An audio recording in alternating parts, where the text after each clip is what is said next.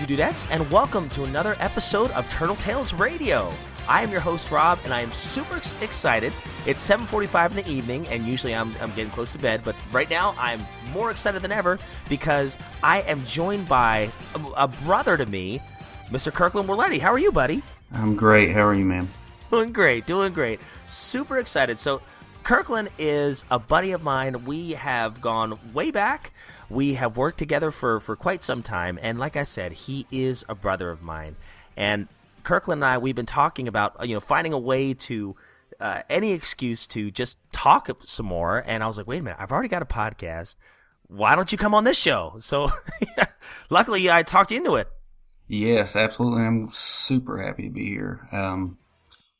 Yeah, man, this has been a long time coming. Yeah, long time coming, my friend. Absolutely, man.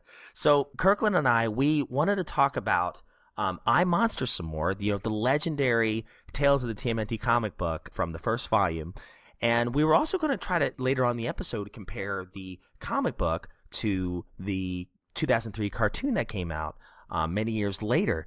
And, both are really high quality for their own reasons.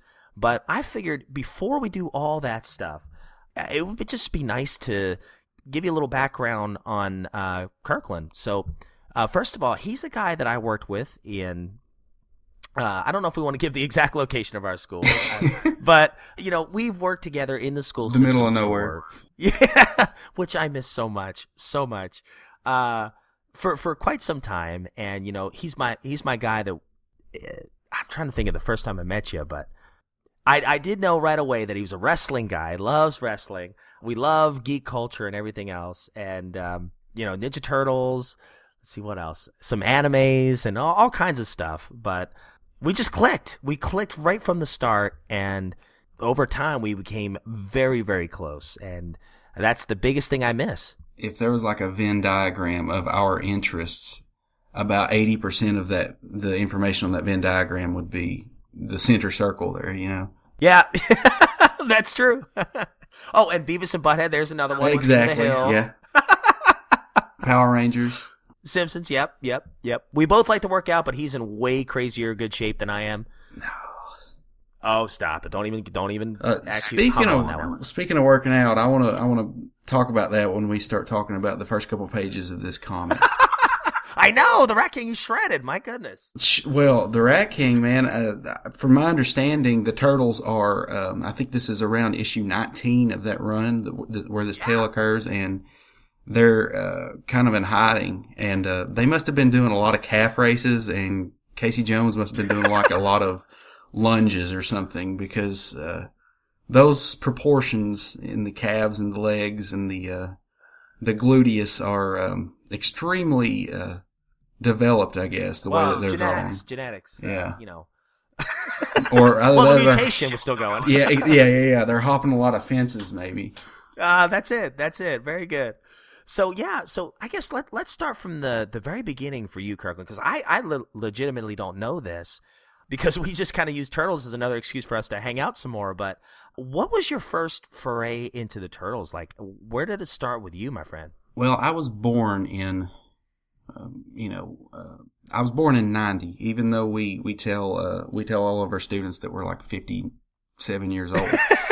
Yeah. I was born in 90, so the 87 series had been out for 3 years, and that's kind of around, in my opinion, where it kind of hit its stride. I mean, there were still some hits or misses there, but, it gained a lot of popularity at that point, and probably, it wasn't until I was 4 or 5 until I really knew about the Turtles. So, really, like the series, like I'd see it on TV, and that was just like pure, it's like pure sensual candy, the colors and the music. And, I mean, I knew about it, but I was kind of late to the game getting in with the series. So probably my first experience with the Turtles, the original NES game. I saw my cousins playing it. Oh, wow. The original one. And all the cool kids that I looked up to, like at the time, who I thought were my older brothers. My mom and dad had some family friends, and their son, he had some Turtles video games. And eventually, I got to play them, and I was just like, man, this game's so hard. And I got my own, eventually I got tournament fighters. And when I played Turtles in Time, that just blew me away. My dad was like, "Oh, that won't be a good game." But, luckily I talked him into renting it. And in like 2 days, like I was just, I don't know why I didn't end up buying that game. Probably because I was broke. But, yeah, we all were as kids. That's probably my earliest, fondest memory of at least the interactive side of it. But seriously, the first thing I can remember, though, about the Turtles is we lived in this trailer by my grandma and grandpa's house.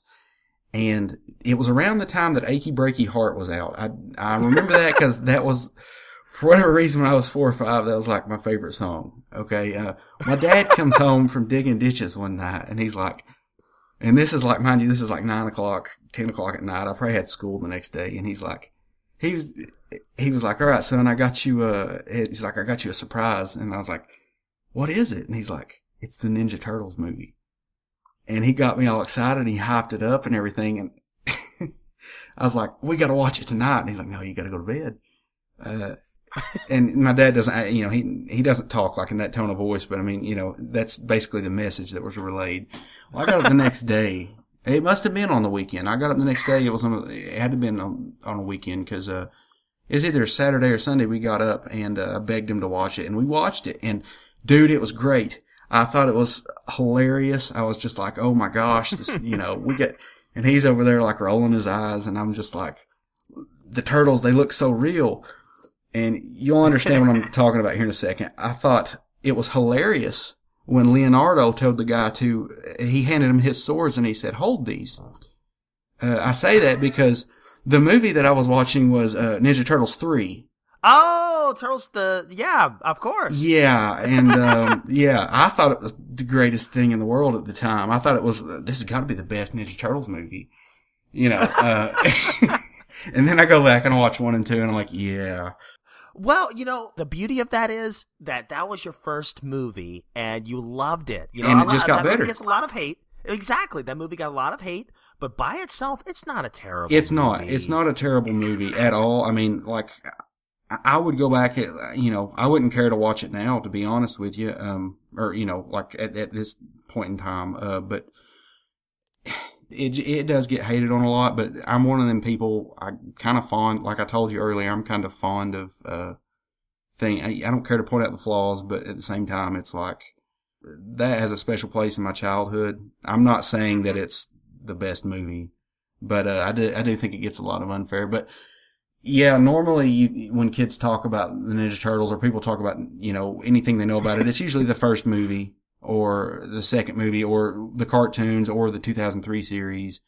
Even, they'll talk about like, going back and playing some of the games on emulators or wherever they can find them at. And, Turtles in Time, some of the high point stuff. That's what sticks with them. But to me, the first real thing that I can like super remember is the third Ninja Turtles movie. Oh, I love that. I love that. Yeah, every experience I've had from here on out has been just better and better. And as a kid, it was all like, the content was what interested me, this is an arcade game, go through here, bash, bash, bash. The colors, they're so great. The music is always, always, always good. Phenomenal. But, you go on, and I got into high school and I got interested in the storylines, and I'd go back and I would, I didn't have a way at the time, streaming services weren't around, and I didn't really have a way of like buying the comics. So I went on Wikipedia and I looked at the storylines, and, later on I kind of got into the comics and the storylines, and I was really surprised to learn that, oh my gosh, the Shredder, they kind of do away with him pretty early on, just a lot of things that you don't really think about, like, looking back. Originally, the Turtles, all their bandanas were red, I believe. So, right on the cover? Yeah. Yeah. And it's just like, it's crazy. But now, honestly, the thing that interests me the most getting out of high school, and now, like, and this is like in any form of media, for some reason, I love reading about the production process and the history and the inspiration behind all sorts of different series. But like, the cool thing about the Ninja Turtles is, man, they drew inspiration, I think, from a lot of different areas. Like, the first time I heard that it was, the kind of the play on Daredevil. Elektra, she has the size, Raphael has the size, they both dress in red. Daredevil has his master is Stick, and Turtle's master is Splinter. And, and it's like you look at this, and even in this issue that we're reading here, I'm super happy that we're watching the cartoon and that I get to see it play out, in motion, because I really took this comic as, I'll tell you when we get there, but I really had a lot of, kind of like I'm betting that this is taking inspiration from certain areas of, literature and whatnot. And I'm kind of curious as if they play out that type of, tone in the cartoon, because I know the '03 series is quite a bit more faithful to the Turtle Prime runs. Yeah. So.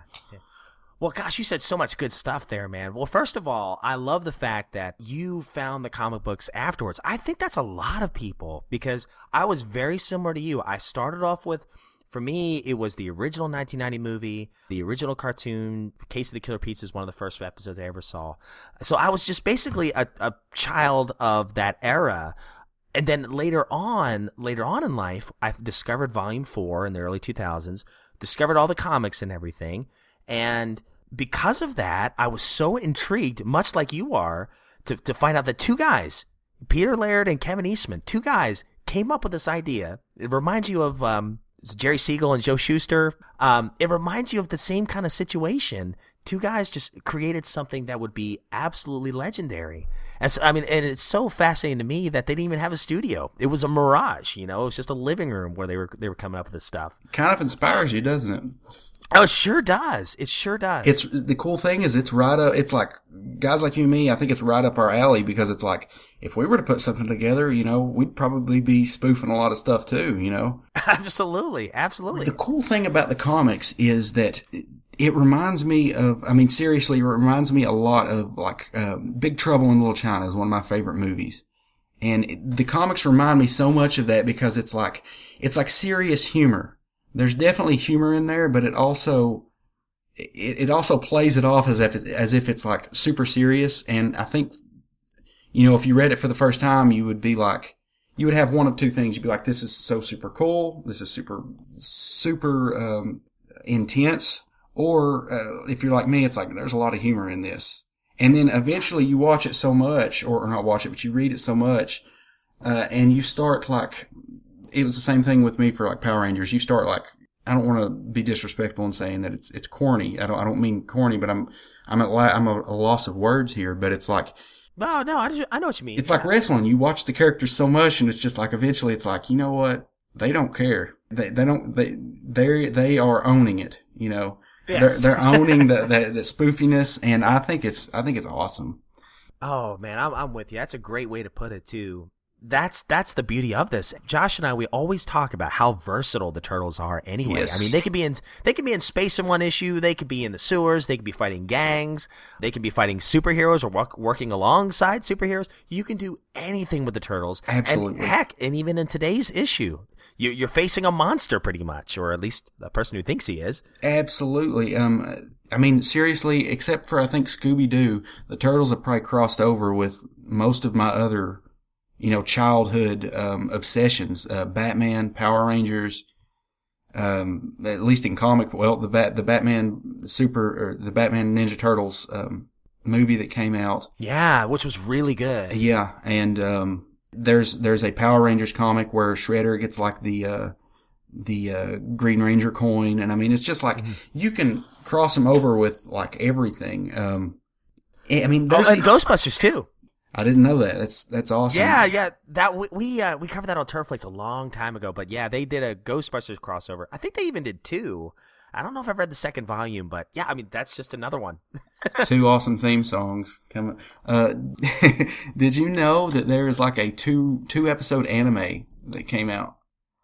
Yes, I've never watched it, but I know what you're talking about. Yeah, with the Mutastones and all that. Yeah, and they, it is like Super Sentai it's what Power Rangers pulled stock footage from.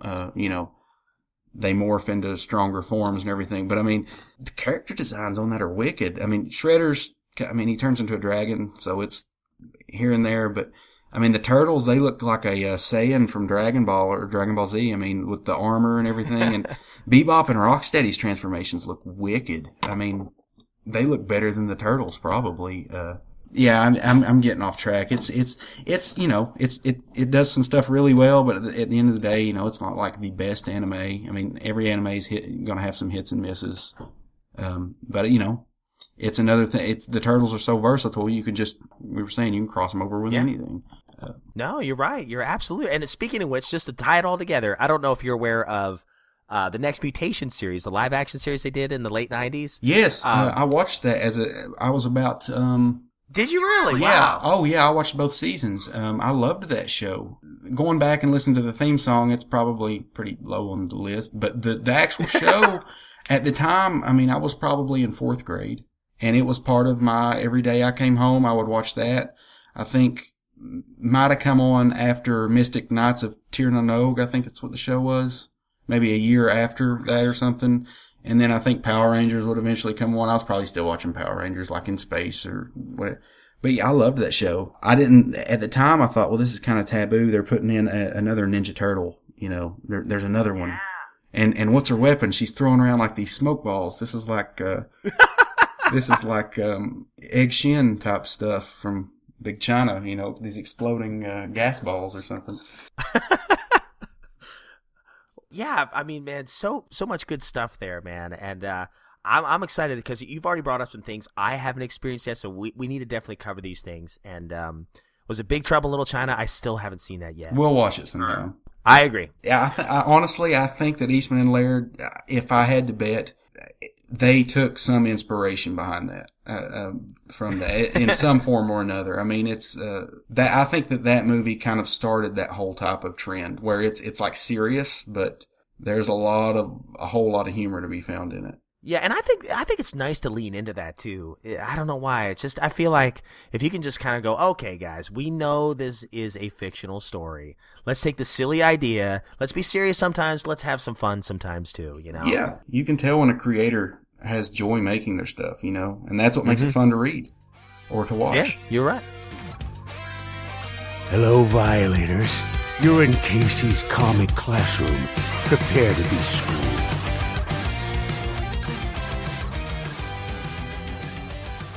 Yeah, and speaking of which, I mean, this is, so to put this into context, now Josh O'Rourke and I, we covered this page by page last episode, so I don't know if we'll necessarily do that, but, I did want to talk to Kirkland about it because, like you said, it happened around, issue 19 in the main run, but this is the 4th issue of the Tales run, and this is basically showcasing everything Jim Lawson can do. So he's really pulling out all the stops in this issue. And if you compare the artwork from this one to, well, pretty much all of the ones before it, you can see this progression in the art quality for sure.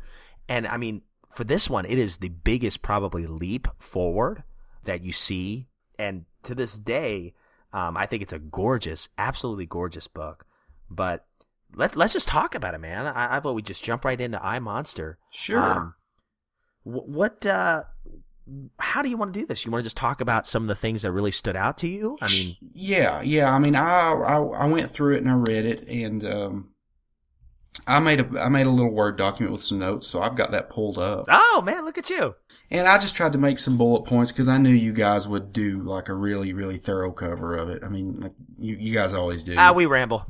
I love this show. Especially. I mean, it goes into so much, depth, and yeah, you guys do a great job. But thanks for putting me over, man. Yeah, I'm a worker, man. Or a jobber. A jobber. Yeah. So things I wanted to point out at first. When I read this, I thought that when you're first seeing the Rat King come out of the swamp, I thought this is almost like a movie where I thought it was a prologue, and it wasn't until like I got a few pages in that I realized no, these first few pages of the comics aren't too long after he comes out of the swamp. But at first, I thought this is a prologue. I don't know. I just thought that was a nice little cinematic touch, but. I really liked, first bullet point I have down here is on page 2, just an interesting use of a sundial. At first I was like, what is that thing? And then I thought, oh, it's a sundial, yeah. Like I said, the first 2 pages, they read a little bit like a prologue, but we find out that it's not far removed from the next couple of pages. That whole cinematic feel. But it kind of leaves a mystery, at first when I read this, because I'm like, who is this dude? Which I knew who the Rat King was, but they really set up the intrigue there from the beginning. So yeah, it almost, I wrote down here, it almost reads like the opening of many of the PC games that would follow a few years later. You know how like they would have those cinematic introductions and not a whole lot would be said or not a whole lot of introduction, but like you would learn things through dialogue. And it would be like a little, 1 minute, CG, clip or something. Right. Or kind of like the zombie from the first Resident Evil movie, where the first cutscene with the zombie. Yes. Turning around. That's a better example than I could have ever thought of. Absolutely. Oh, no way.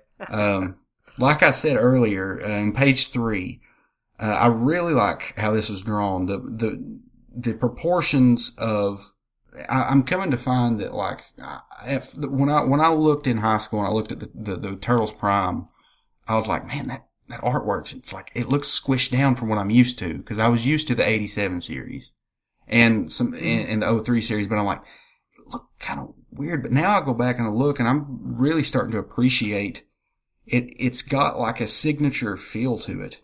Portions of the Turtles and Casey's muscles they're very interesting.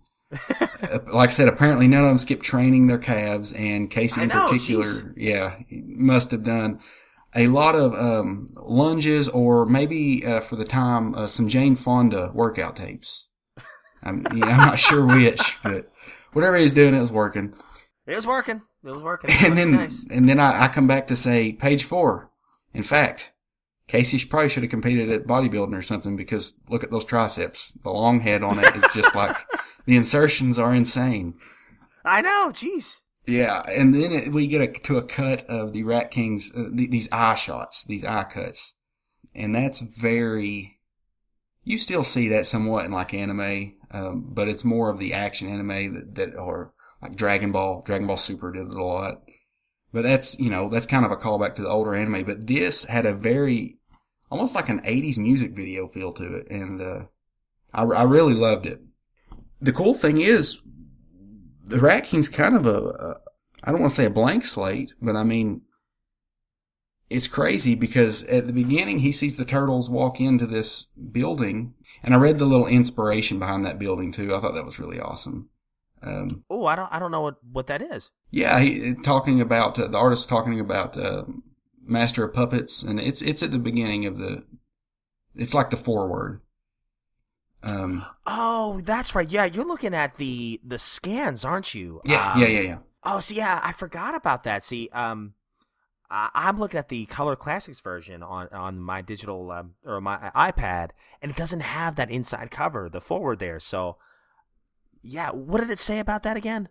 Well, basically, he talks about like in the summertime. I remember him talking about like the sensory language he was using was like the heat, where he could see, how when it gets hot on the pavement, you'll see like the waviness. Mm-hmm. He was kind of talking about how hot it was, and he would see that creepy old abandoned building. And he mentioned Metallica's Master of Puppets, I think that was it Ryan Brown who wrote it? Because that sounds like something he did. Yeah. Okay, he was the inker. Yep. And so what I'm looking at, the only color pages are the covers, the front and the back. But it's cool. The Rat King, he said he's thinking they're monsters, just like me. It's I go on to page 11. I say, I just put in parentheses irony. The years of solitude have granted me the ability to spot a lie. So like, I'm trying to pull it up here. It's just like, yeah, I'm so good at reading body language from being around nobody, literally. That's, and I love that because there's so much humor in that, but he's serious. That's what I'm talking about, that serious humor. He's just like so serious about it. But it's just like the most ridiculous to me when I read it. I'm just like, this is hilarious. Yeah. Well, you still got me torn up about the eye shots and it feeling like an 80s music video. Yeah. Dude, now I'm trying to picture which song would fit perfectly with that scene. I'm thinking. I just died in your arms tonight. No, I'm thinking that Rainbow song. It'll come to me later. The one that got banned in England for using the hypnosis thing. I'll think of it later. I'll have to text it to you later. But I mean, good. you were seeing so many crazy eye shots of the Rat King. Like here on page 8, he's hiding behind that building. They probably come here in hopes of taking my place. I mean, he's just so serious about it. They don't even care. They just want to go in there and see, they're raiding my place, man. And he's like super paranoid. And, I mean, you just look at him. It's like he's humongous. It's like anybody else would be scared of him, but he's just like, oh my gosh, it's go time. Oh yeah. And that's right. You're reading the black and white. So there's a scene on page 10 too, where Michelangelo, he's walking through the doorway and you see the Rat King up against the wall. And, yes. With the black and white, it's so much more effective to me because you can barely see that he's there. So it'd be so easy to miss. Yep. And then he, I mean, I don't know why he had to use a stick, to be honest, as big as the dude is. But, well, I know. Maybe he was scared of them turtle calves. I don't know. But, I mean, speaking of which, though, I think I even wrote it in the notes here. We begin to feel for just how conceited the Rat King is. Comedic actions, but he buys into himself to be horrendous. So, like, his personality is almost like a clown, but he takes himself so seriously, like he's this horrendous monster. I mean, his actions, obviously but that's before he cracks Michelangelo upside the shell. Mm-hmm. I'm sorry, this dude just cracks me up. I said, not me, but the Rat King just cracks me up. But I mean, I'm thinking, apparently he must work out too, because everybody in this comic is huge. Look at them rear delts on the Rat King and the lateral delts and everything.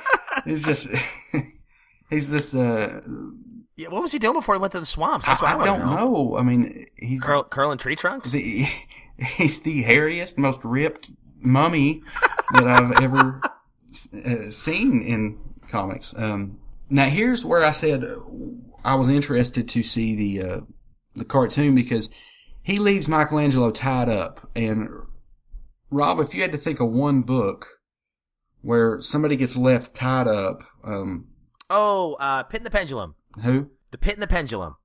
Actually, no, that's not what I was thinking, but that's a really good one. Oh. Poe. Oh, okay. I'm thinking Shelley. Have you ever read the original Frankenstein? Oh, Frankenstein. Yeah, of course. Because he Long makes time the ago. monster, and he makes Frankenstein's monster, and he's so horrified that he just leaves the thing tied up and runs off and stays somewhere else for like a month. I mean, can you imagine what the monster was going through?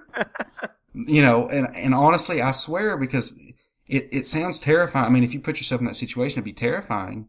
But it's kind of like that scene on Chappelle's Show where Prince beats him so bad, and then he serves him pancakes. I mean, reading Frankenstein was kind of like that for me. I'm like, that's horrible, but it's kind of hilarious. I mean, I can just imagine the monster just laying there, like, he doesn't know how to talk, so he's just kind of looking around like, when's this dude coming back? See, guys, listeners, this is the beauty of podcasting, because Josh and I, we had our own way of reviewing it, and then I hear Kirkland comparing it to Chappelle's Show. Sorry. No, it's great. It's great. It's like, I never would have thought of that, but now I will not be able to not think about that. The intent was to compare it to Frankenstein, but, here's the thing about it, though. It's kind of like Michelangelo. He's kind of the cut up of the group. It's like, yeah, he's tied up, but I think he's kind of got that same mindset, It's just like, there's something funny about this situation. He's got to get out of it, but there's going to be some sort of comedic relief there. I'll tell you, what did you think of the page 13 into 14 where the progression in time? This is one of my favorite shots in the whole book, where it shows the turtles way in the distance, and you see an overhead shot of these old abandoned factories, and then you see the sun setting in the distance on the next page. And I just love that progression in time. And that's just like one of those iconic horror movie kinds of shots. Yeah, dude, I do. Especially with I'm noticing with a lot of the Ninja Turtles comics that I'm reading, I like these panned out shots. Me too. And I noticed you talked last week about The Last Ronin, how when you have big scenes, big fight scenes, I know this isn't a big fight scene, but you can have those shots where they're up close and, they're almost like quick cuts, like in an action movie. Or you can have this, Jet Li's, that movie 1 at the main end where he's fighting, spoiler alert, he's fighting a bunch of other Jet Li's, I guess, and it like zooms out and you see the whole field of battle. I'm finding in the Turtles comics, I really like these panned out shots. Me too. I always have. Yeah. Yeah, and that is kind of creepy, dude. It's like this old abandoned. It's not a sawmill. I don't really know what it is, but it's these factory buildings, the smokestacks and everything. I really like that.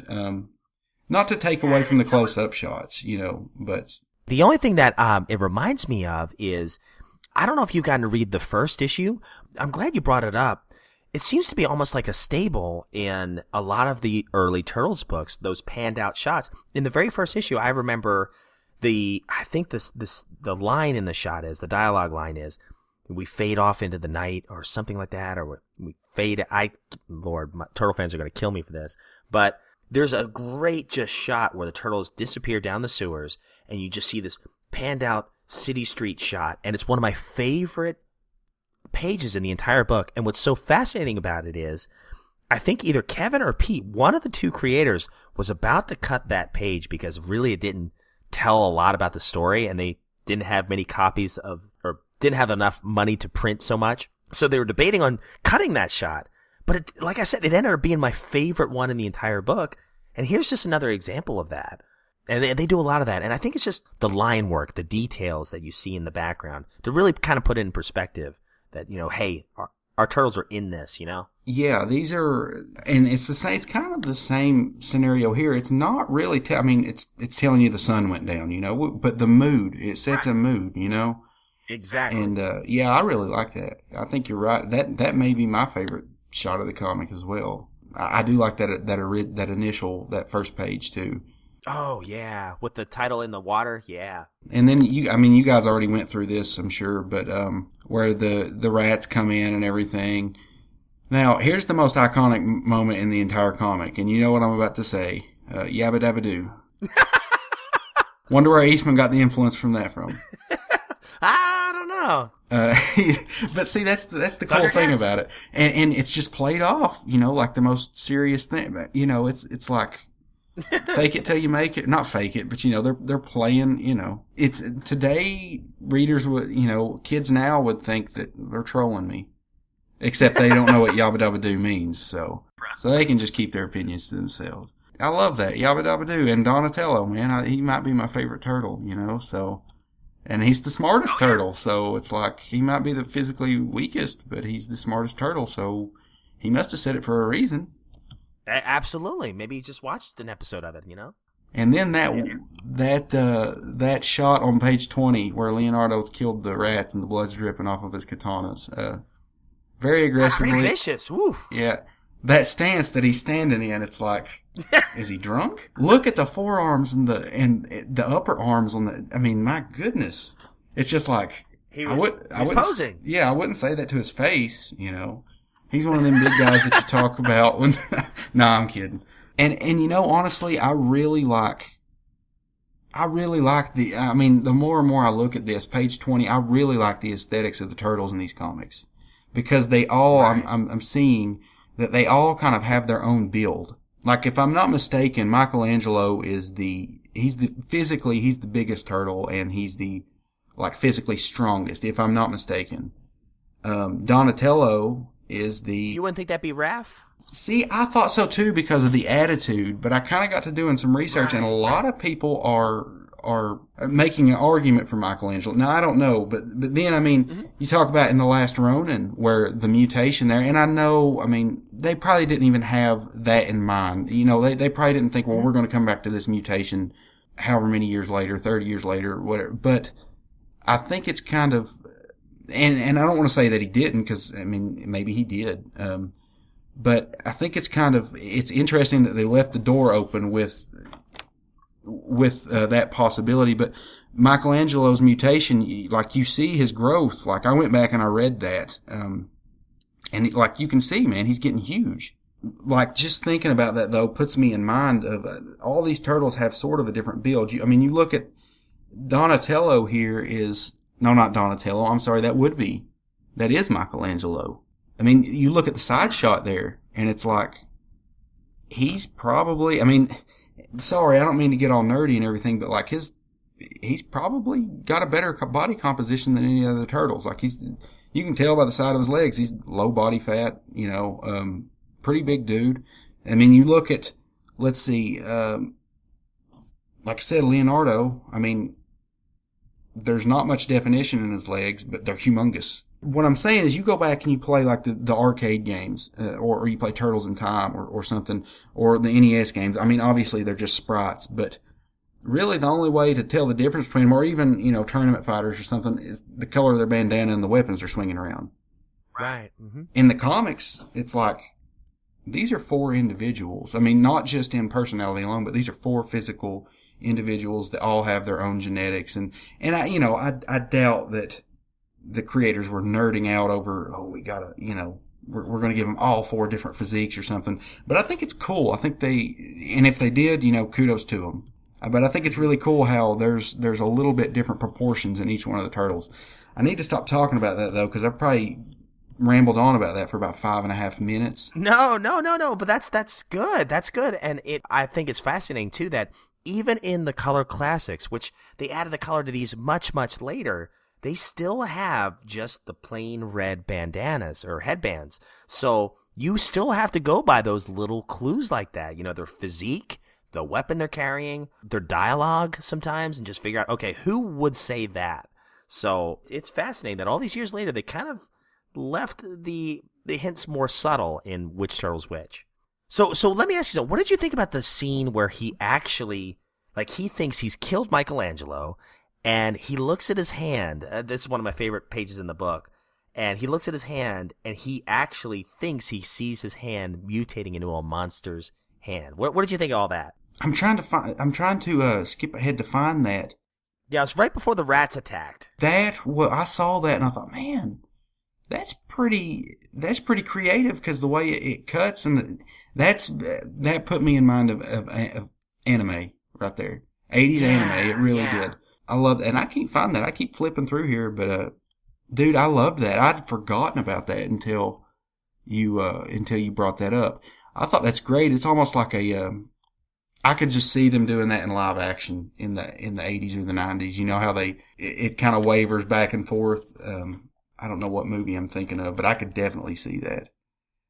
Well, it definitely reminds me of that scene from what is it, American Werewolf in London? Yes, where you start to look at his hands mutating. Yeah, but it's great because we know that he's just a guy, but he's so convinced he's crazy that he actually believes he is. Yeah, and that he is a monster. He says, "I have completely abandoned the man and become the monster." And see, that's cool because, I mean, honestly, he may be the most dynamic character. Well, he probably is the most dynamic character in the book, just in the shortest, these few pages. Well, I mean, at the beginning, the tone of the comic is like very comedic, and now it's almost like Harry Potter 6, where there's like all those gear shifts in emotion, where it'll go from like funny and humorous to like really serious and almost like horrific the next moment. It's kind of like that with the psyche of the rat kid. Well, not the psyche, but the way that he's played off. Because he's like in my mind, he's like all clownish and, ha ha ha. And now it's just like, and he keeps saying, they're the monsters, they're the monsters, they're the monsters. I'm the monster. And I really liked that. I don't know why I didn't. I thought I wrote something down about that, but I guess I didn't. That really did catch me when I read it for the first time. I mean, there's a lot going on in this book, and I mean, there's a lot of. I mean, you could argue there's a lot of great scenes in this. So many, and I throw that word iconic around, but this really is, at least it feels that way for me, an iconic issue, because we're introducing a villain that Josh and I were talking about in the last episode really wasn't in a ton of cartoons, wasn't really in a ton of comic book issues, but yet he is so well known, and I think the mystique of his character kind of adds to the allure of his character a little bit, the fact that we don't know as much about him. And they have, in later iterations, they did give him a backstory, and I'm really excited to see what you think of the cartoon episode. But in this, We just know he's a dude that just crawled out of the swamp. That's all we know about him. And honestly, we don't really see anything more about him until 5 years later in the comic books. So yeah, and I like the way that they leave that open too. You know, it's like you know he's going to be back with the ending of this. I'll tell you one thing we can deduce about him though: he is too cheap to hire an exterminator. The dude is frugal. That's true. But yeah, that's all the notes I got. I was gonna say, yeah. Well, what did you think? I mean, as somebody who's probably a lot more unbiased than I am at this, you know, what do you take from this issue? Because you mentioned a lot of humor I didn't really notice before, but I see it now because it's a great blend. You got this horrific villain, all right, who's, you know, unnaturally ripped, God bless him, but you've also got the humor of the turtles kind of sprinkling that stuff in there, which seems like typical turtle fashion. It's a nice blend of both, but what do you think? I love it. And I mean, like I said, my favorite stories are the ones that go from, they're almost like bipolar in nature. They go from these light and humorous, funny type tones to, you know, it's like 0 to 100. It goes from that into like we said, we can see the Rat King. Now he's saying, I am the monster. I mean, he completely flips, you know. But to me, he's the highlight of this comic because he just reminds me of some of the kids I've actually worked with, like one-on-one, where they take themselves so seriously. But like when you work with them all day, it's just like, dude, take it easy, you know. Yeah. I know it's like to them, like everything is like a serious endeavor, and it's just comical in their actions and everything. And that's how it seems like he behaves. He almost has, and it makes sense because he hasn't been around a lot of people, but you know, he thinks like, it's almost like he has the maturity of a child. Maybe not a child, but you know. That's interesting you say that, though, because, you know, the very first time I read this book, you look at the very last page, you know, where, remember, Leonardo throws that shuriken at him, knocks him off that edge of that, whatever that was, boiler, whatever you want to call it. He falls, and when I first read this, I felt bad for the guy, you know, and it's almost like he resorted to being a child. You know, he's hanging out with the rats. I don't know if, I don't want to really spoil it for you, Kirkland, but later on, I mean, is it okay if I kind of spoil a little bit about this ending to you? I'm fairly familiar with, you know, the whole. I mean, yeah. Go ahead. I'm fairly familiar with. You might already know then. I didn't actually know it till much later, but in this last scene, he's dead. Oh, I didn't know that. Oh, okay. So that kind of completely changed my interpretation of this, because we find out 5 years later that the Rat King has died. In this whole issue, you know, he's been trying to befriend the rats and all these things, and then finally, by the end, in his death, he's now befriended the rats. And what's great about it is later on in the Mirage books, the Rat King actually works with Splinter in a weird, warped, disturbing way, but it's the Rat King's spirit working with Splinter. Yeah, but it's fascinating because when I first read this, I thought he was still alive because it kind of sure seems that way, and maybe that was the original intent. Although I'm not so sure. There were maybe some subtle hints that he was dead, you know, at the end. I don't know, just the way it was written. I'm rambling. Maybe that's why. Was it him that kidnapped Splinter in the Tournament Fighters storyline, or was it Shredder? Oh, I can't remember. Because I know he's the main last boss. The fighting game? Yeah, he's the main last boss. Maybe that's why he kidnapped Splinter. That's what I was going to say, but I think it was actually April that he kidnapped. Yeah, it's possible. I mean, Tournament Fighters came out in 93, and that's the same time the City at War arc was around. You know, it was around 92 or 93, I think. So, hey, same timeline. You never know. But yeah, so I vote we also talk about this cartoon. So the cartoon episode, I remember it was from season 5 of the 2003 run. So I'm guessing it was in right around 2006, 2007. I think it's season 4, yeah. Oh, season 4. Thank you. Yes, here it is. Okay. And the director was Roy Burdine. This one came out, looks like October 15th of 2005. So October 15th, that's my wife and I. That's our anniversary. Oh, well. We should watch this on our anniversary. There you go. It's like, sweetheart, I got a good one for you. Nothing says romance like a raggedy old guy walking out of the swamp. With killer calves. Yeah. Hey, Ralph, where are you going? Out to a movie. That okay with you? Yeah.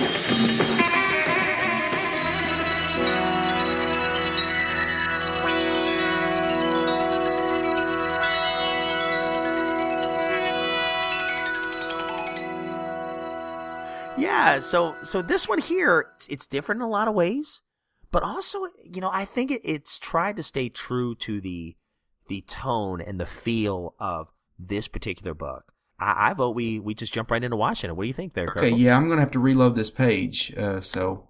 All right, guys, so if you want to follow along with us, you can search up iMonster on YouTube, and you'll be able to find this one very easily. And Kirkle and I are just going to go through and watch it and compare it to the comic. If you want to follow along with us, we're going to click play in 5, 4, 3, 2, 1, and click. I awoke in the mud and the slime of a filthy river. I don't know where. So, Kirkle, you were saying you didn't imagine him having this voice. No. What kind of voice did you imagine? To be honest with you, I didn't know. I guess probably the voice that I was hearing on Tournament Fighters or the 87, which is it's completely different. I like this voice better, to be honest with you. I do, very throaty. Monster, and now all will fear me. All right, so look at this here. Because I love those little flashbacks like that. That's Yeah. nice. And there's our abandoned factories. I think this looks very similar to the comic book. Yes, and it looks good too. I mean, like very, very good. Casey's voice right there. Hey, What do you think of Casey's voice? right there you go. Used to take the train conductor. Oh, yeah. So, Casey Jones. All right, we're going to have to play one of the Bluegrass songs, maybe as the, No, the ending of our show. no, man. We're losing daylight. Let's get training. Yes, sir, Mr. Sunshine, sir. So the Turtles are not as ripped in this. Well, but you know what? I do. Around the 2003, this is the. I'm thinking this either came on Fox Kids or Kids WB. Yeah, this was the Fox 4 Kids. Yep. Okay, so 4 Kids TV. I remember that. I was maybe that was Kids WB where I was at. Very similar to Jackie Chan Adventures type animation, and I was really into these shows. I mean, I remember watching quite a few of these episodes. Well, I'm glad to hear that. A lot of people kind of forget about this era of the Turtles, or kind of overlook it because I'm not really sure why. Yeah, because the 2003 or 2007 movie, obviously it was a little bit later. Yeah. And Volume 4 was still going at this time. That's my favorite volume. Just a lot of people missed out on this one, and the toys too. Yeah, dude, this was. Oh man, we can talk about the toys some other time. I used to think that the toys came before the dadgum series when I was a kid. I remember the toys were, man, they were just Latin. But yeah, dude, this series, the animation and everything, it really does put me in mind of Jackie Chan Adventures. And Yeah. I thought that this series, especially the way, like towards the end, I think the movie that was made with it, where they, Turtles Forever? yes, and they pull in the Prime Universe and the 87, and I really liked that. I kind of like how they did the Shredder in this series. Yeah, me too. I'm with you. Yeah, this is actually my favorite cartoon iteration. I love the 2012 series too for the humor and everything else that they've done for the series and the comics, and they did a nice job. But I just really love the 2003 series because they just went sometimes verbatim with the comics, but sometimes threw their own spin on the comics as well. And this is kind of a little blend of both. Yeah. Had he not just lost his mask in the previous shot? I know he's wearing it Yeah, now. it looked like it. Yeah.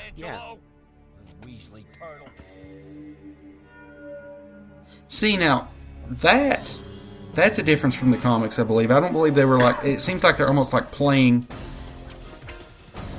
I won't say a game of hide-and-seek, but... Yeah, I think it's Capture the Flag I think they were playing. Yeah, okay. And Michelangelo's got it, so he's hiding from him. And I think that's where he runs into the Rat King. Yeah, and I don't think they were doing that in the comic, were they? No. I think Mikey just literally wandered off. I think that's a cool little addition, though. I do too. Because he's going to go out of his way to hide from him for a while. Yeah. That is just sad. And unsanitary. Game over, Mikey. Come on out. The voice actor for Raph is just so good. I'm glad you brought that up. Joshua Borg hates it. He's like, that's too New Yorky. I'm like, I like it. Well, I mean, I can understand that too. I can understand him saying that. But it just seems so fitting. I mean, it's one of them things that it doesn't annoy me. I could sit there and listen to it without even watching it, and I wouldn't be annoyed. Yeah. I think you and Josh need to talk one day, because I think you guys are both Power Ranger guys. Of course, I love Power Rangers too. It sounds like you guys have read the comics and bigger fans than I am, so I think you guys would hit it off perfectly. Oh, well, dude. The other podcasts of you guys that I've listened to, Booyaka Radio, he's a phenomenal co-host. Was Zach? Oh, wait. Yeah, that's Zach. Yeah, he's a great guy. I'm sorry. I'm sorry. Blessed. I'm thinking of the issue you put out last week. Oh, yeah, that's Zach Norris from Booyaka Show. I'm sorry, I thought that was... Wonderful guy. I thought that was Josh, I apologize. Oh, no, you're good, man. Well, that guy is a good co-host. Special guest. So what do you think of the design of the Rat King in this one? Well, like you said, they're not as detailed in this, but, you know, maybe he found like like an electric razor or something, because he's not got all the hair and everything, you know. Actually, I do like the design. I like the design in the comics better, but I mean, usually this is really doing the comic justice so far. I think as far I agree with I mean, you, there's not as big of a quality drop as you would see between a lot of other series that get made after comics. Yeah, I agree with you. And once again, there's a great sunset shot, too. Oh, They yeah. went out of the way to include that sunset. You know, it's getting close to dusk now, and really adds to kind of the tone of the book and the episode, too. We usually find him in the first Yeah, few man. minutes. Wanna bet he cheated? And he magically lost his mask. Playing video games right now. No, It isn't I thought he had lost his mask again in a few shots back. This is just joking. Not that. We're being followed. Your clothes are red. You know, you said something earlier. I was like, I was always going to mention a Kung Pao reference, so I'm glad you brought it up. That ain't Mikey. He's Can you imagine agile. if they just superimposed Betty for the Rat King? Yeah, dude. Don't let him go. Oh, this scene would fit perfectly. I'm just a birdie, too.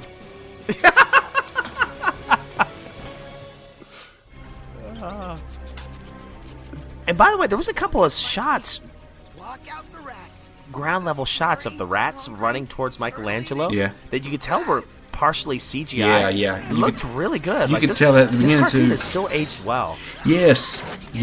I thought that when there was another CG. I thought that when you first saw like the rat's mouth early on. You can tell it's CG, but it seems like stuff from that time era, those early 2000s. They did seem to age pretty well. Now it's like you look at CG and it's like 3 months you look later and it's like, yeah, it looked good when I first saw it. Yeah, and it blows my mind. This series is getting close to 20 years old. That makes me feel old, because I remember hyping it up with my buddies at school when it came out. The Rat King can run. Yes, man. He Look can at that. jump too, man. Yeah. Maybe he should be taking himself seriously. There you go. They added some. I noticed they added some scars to him, like Yeah. kind of reaffirms he's been experimented on, which we didn't get in the comic book. Whoa, should he be able to do that? By all human measures, no. Not making me feel any We got one of them eye He's got shots. some kung fu. Yeah, He's got some what? he's got some kung fu moves, man. Aye, I'll man. tell you. Yeah. It appears so. Appears like he might have some Matrix moves as well. Just blurring and slowing down time.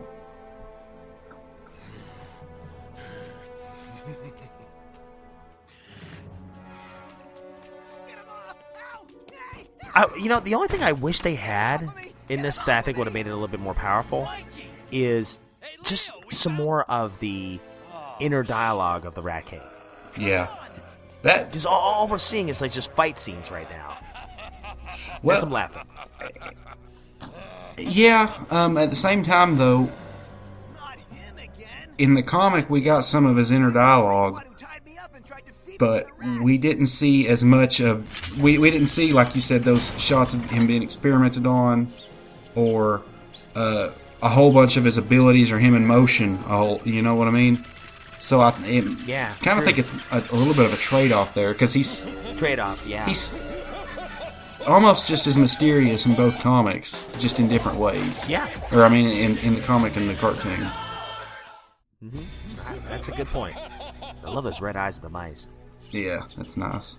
They're only rats. How bad can this be? Casey?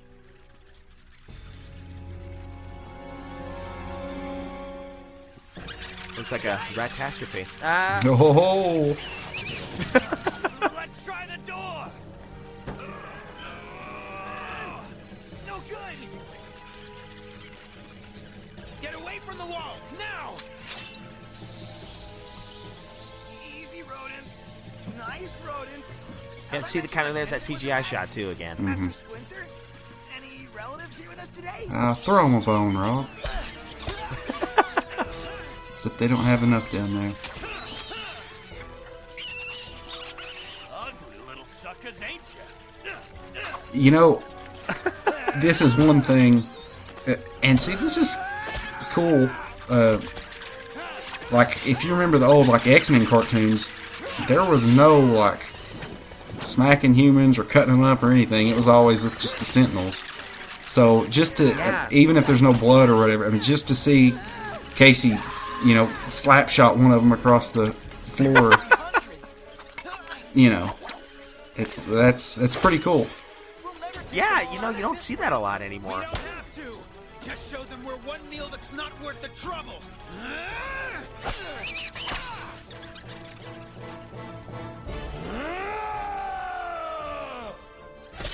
It's got a little bit of a Two-Face action going on there. I was noticing that, yeah. I like Raph kicking the one rat. Yeah. That's great.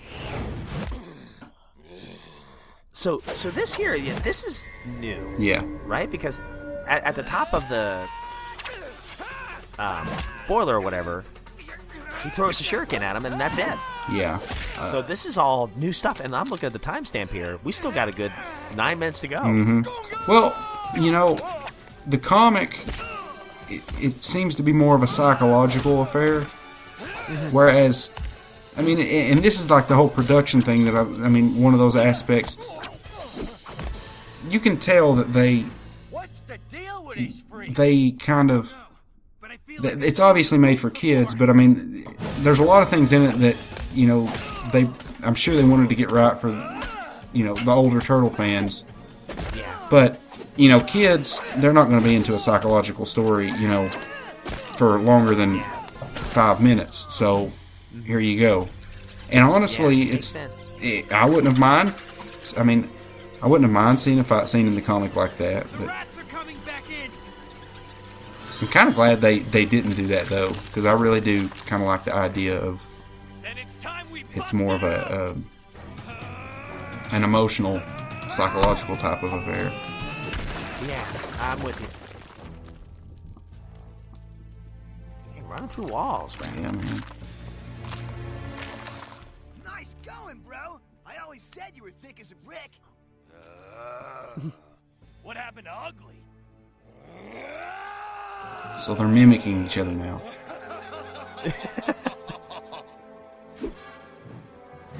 See that jump? Yeah, man, that's wicked. Sweet moves. Yeah. Even Mikey's like, man, sweet moves. Madness. Now, why couldn't he have Once done that in the again, comic?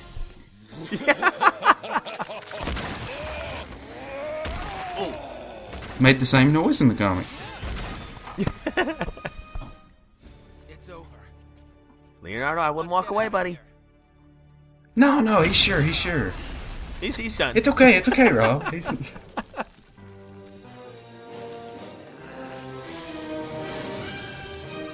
That's cool. I like that. It's a great shot. Yeah, Great shot. yeah. It looks like a Terminator there, with half the face. Yeah. Being a robot. Yeah. Is it T-1000? No, wait, no, that was the... We are going to play a little game.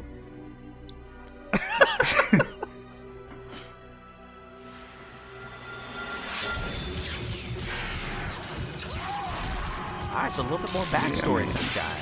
I really like that. I do too.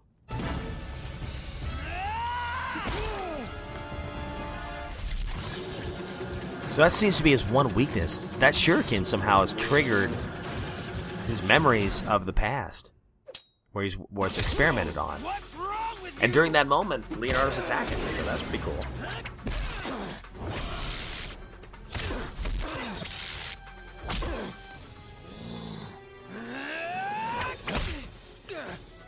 Shell smack.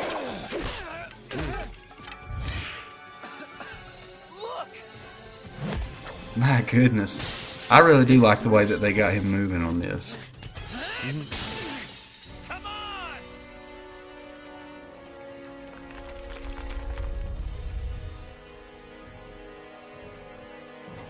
Yeah, I love the scope of it too. It's pretty good layout there. Yeah.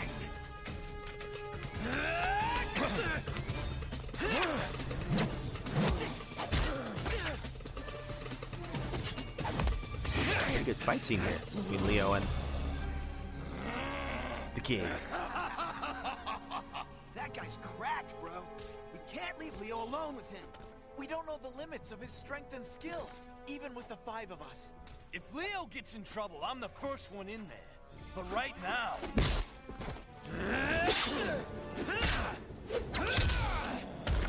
It looks to me like Leo's got more than one monster to work out of his system. Yep. Once again, it's all new stuff.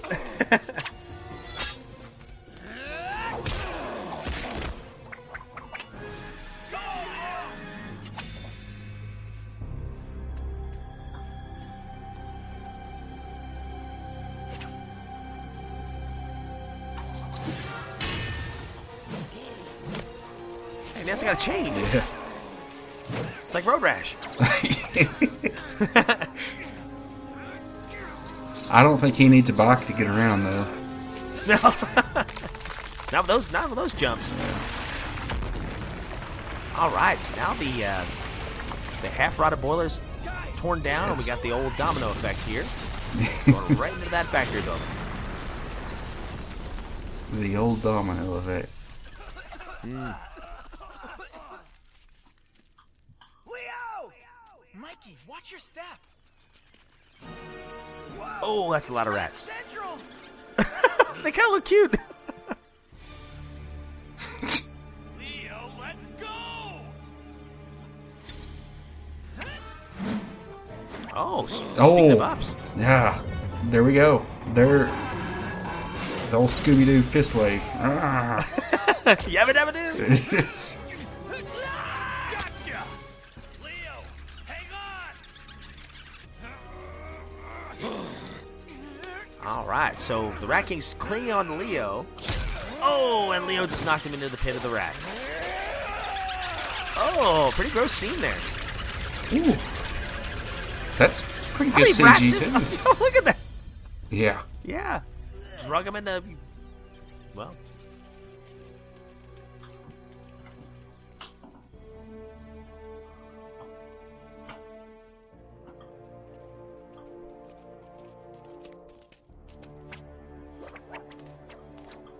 turtles are like, well, our job here's done.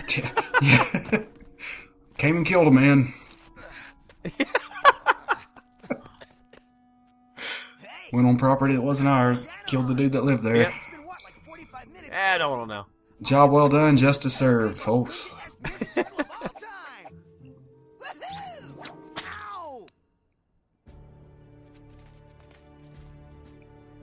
Turtles are like, that was some crazy. They fled by now, but I will haunt their nightmares for many days to come. I am the monster they will never escape. Everything fears me. Kind of seeing the claws there, too. Yeah. I don't know if they were like that to begin with, but, Huh, I didn't notice that.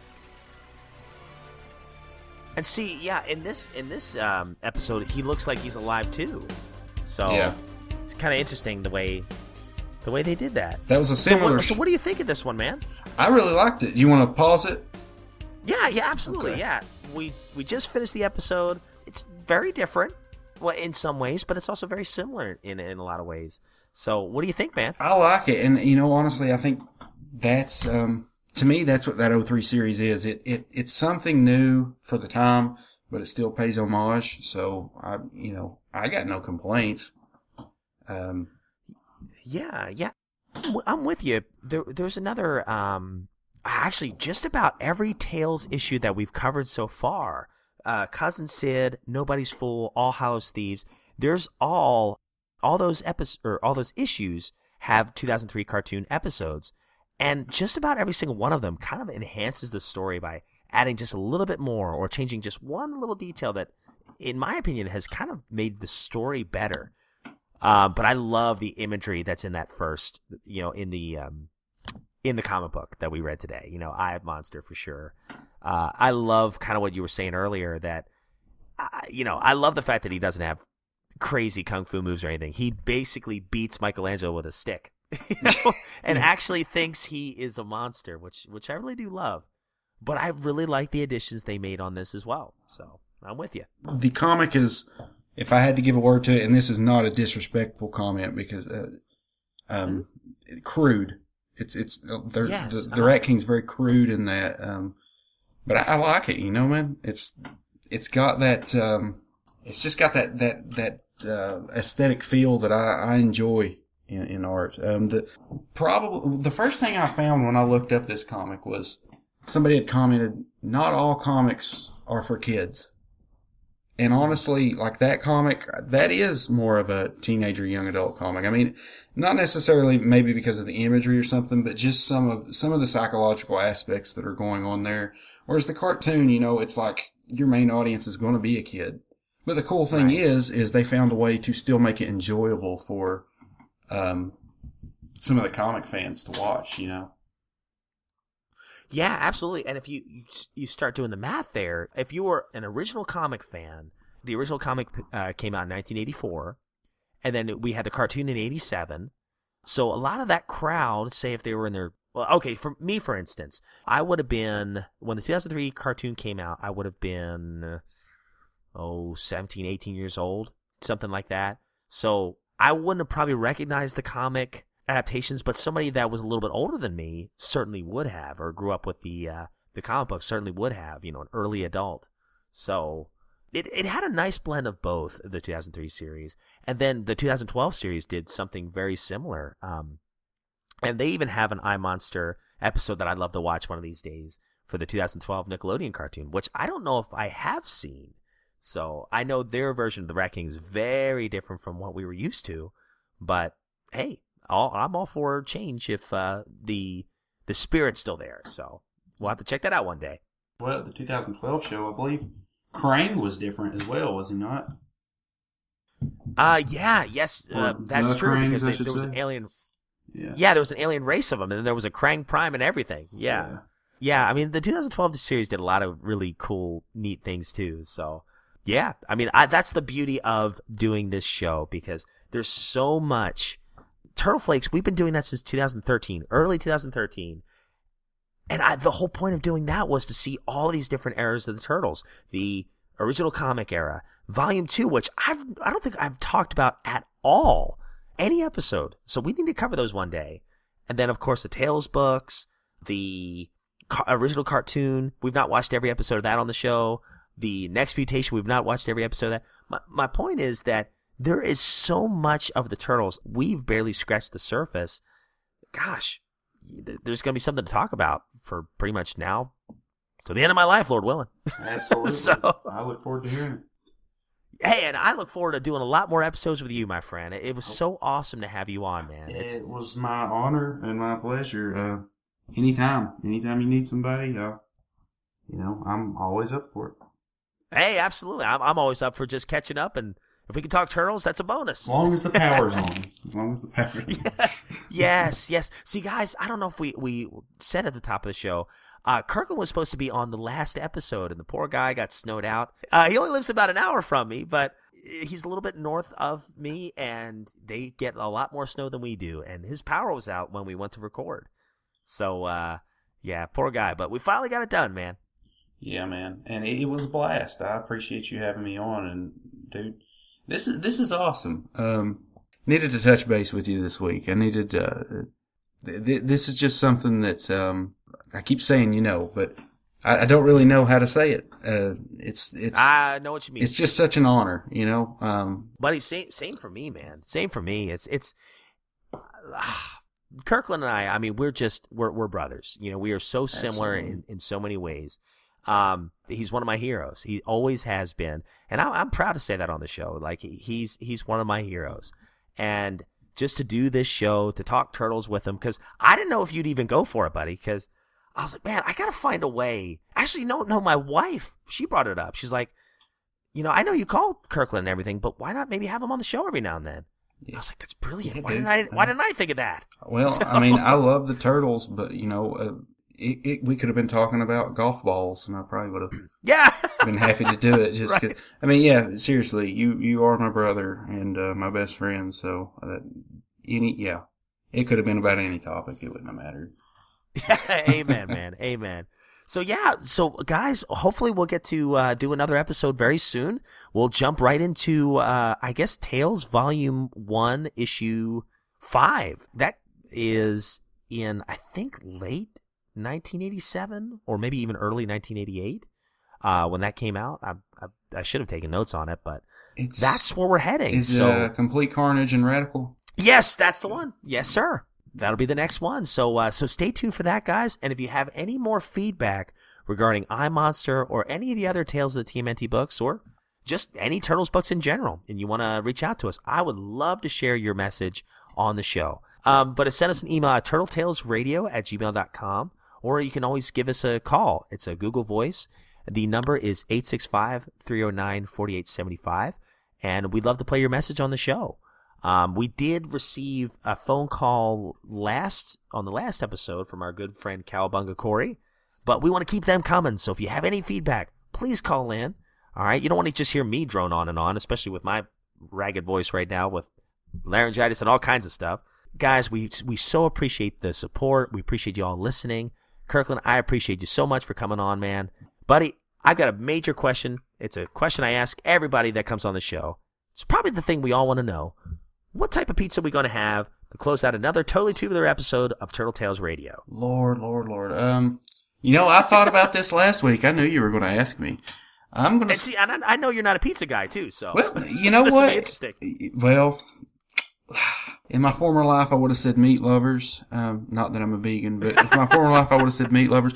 For some reason, I'm in the hankering for pineapple, so I'm going to say, even though ham could probably give me gout, I'm going to say Hawaiian. Oh, that's great, because Josh at work hates Hawaiian pizza, and that's the one you picked. That's great. And I love Hawaiian. That's perfect. Normally I wouldn't say that, but, for some reason, I guess the stars were... They were aligned for a nice slice. All right, cool. Well, all right, listeners, once again, thank you so much for listening.